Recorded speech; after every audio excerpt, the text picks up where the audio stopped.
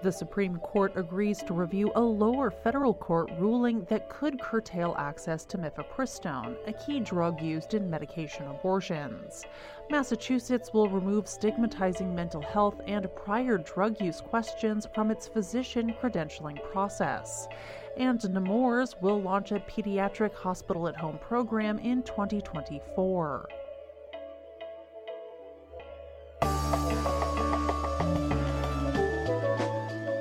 It's Thursday, December 14th. I'm Jay Carlisle Larson, and this is Just Healthcare Daily, where you get the headlines and health business and policy news in 10 minutes or less.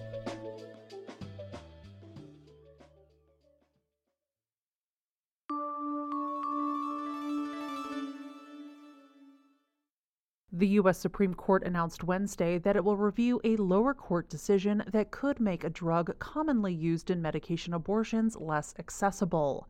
The ongoing legal fight surrounds the status of mifepristone, which is used along with the drug misoprostol to terminate a pregnancy within the first 10 weeks, which includes both elective abortions and miscarriage management. The two-pill regimen is commonly referred to as the abortion pill. Mifepristone was first approved for this use in 2000 by the Food and Drug Administration, and at that time, the agency required that the drug be prescribed in person over 3 visits to a physician. However, the FDA relaxed that rule in 2016 and allowed patients to get prescriptions for mifepristone through telehealth appointments and through the mail. Medication abortions account for more than 50% of all abortions in the country. Since the spring, challenges to the FDA's approval authority for mifepristone have made their way through the federal court system. In April, Judge Matthew Kacsmaryk of the U.S. District Court for the Northern District of Texas signed an injunction directing the Food and Drug Administration to stay its approval of mifepristone while a lawsuit challenging its safety continued.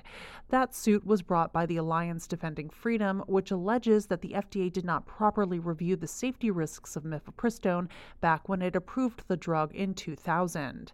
The U.S. Supreme Court intervened in April and allowed the FDA's approval to stand as conflicting rulings from Kacsmaryk and a Washington state-based federal judge had been issued.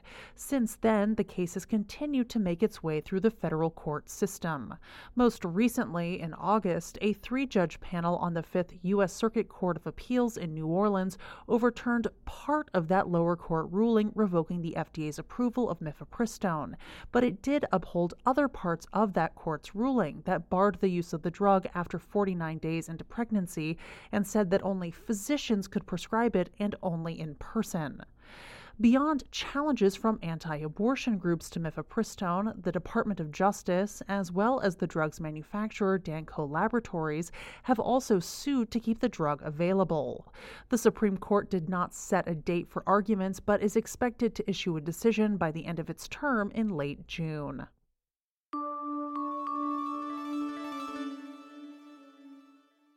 Massachusetts is the first state in the nation where every hospital, health system, and health plan has agreed to remove questions regarding the mental health of physicians and other clinicians from their credentialing process. Currently, 26 state medical boards, including Massachusetts, California, Texas, and New York, have changed the language in their physician licensure applications.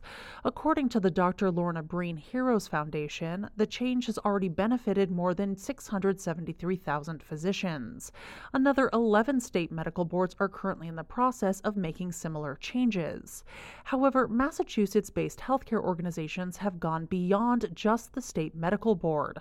On Monday, the Massachusetts Health and Hospital Association's Board of Trustees unanimously approved the removal of the language about mental health, saying that it was too broad, outdated, and overly invasive.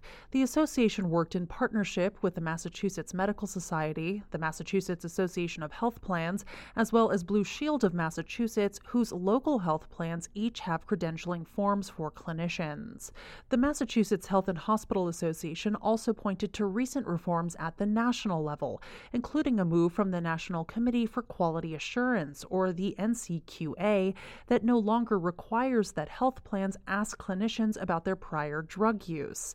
That modification will allow Massachusetts to update its common credentialing application, known as the the Integrated Massachusetts application, which will affect 38 hospitals in the Commonwealth that use that same form.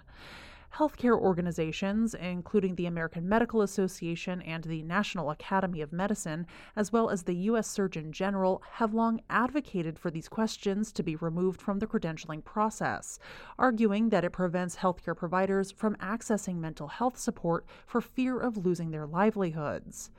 The mental health of healthcare providers has been a top concern, notably during and following the COVID-19 pandemic, when the healthcare field saw high rates of burnout, depression, and anxiety among providers. An October report from the Centers for Disease Control and Prevention detailed what the agency said were crisis levels of health worker burnout. Moreover, physicians die by suicide rates higher than the general population, and a 2022 survey found that 1 in 10 physicians said they'd thought about or attempted suicide.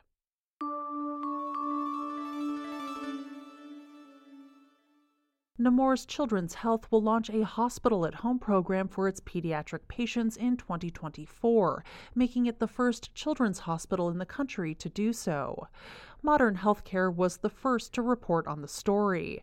According to Nemours' Chief Innovation Officer, Dr. Eric Jackson, the program will provide acute home-based care to pediatric patients within a 40-mile radius of the system's 2 hospital campuses.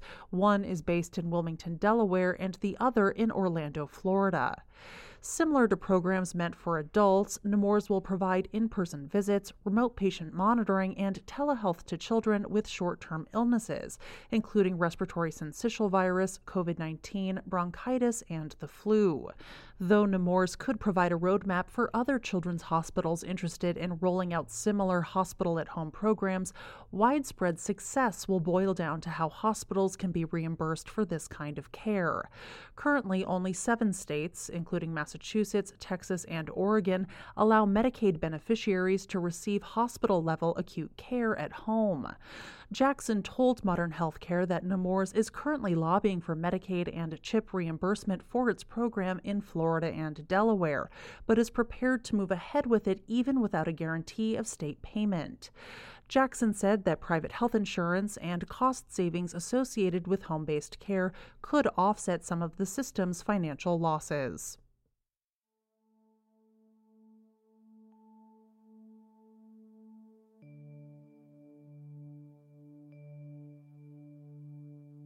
This is Gist Healthcare Daily. I'm Jay Carlisle Larson. Thank you so much for listening. If you like the show, please leave us a rating or a review. It helps other listeners find the program. You can check out more insights on healthcare business and policy news at gisthealthcare.com.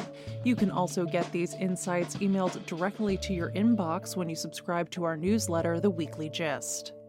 The Gist Healthcare podcast is an independent production of Gist Healthcare, a Kaufman Hall company.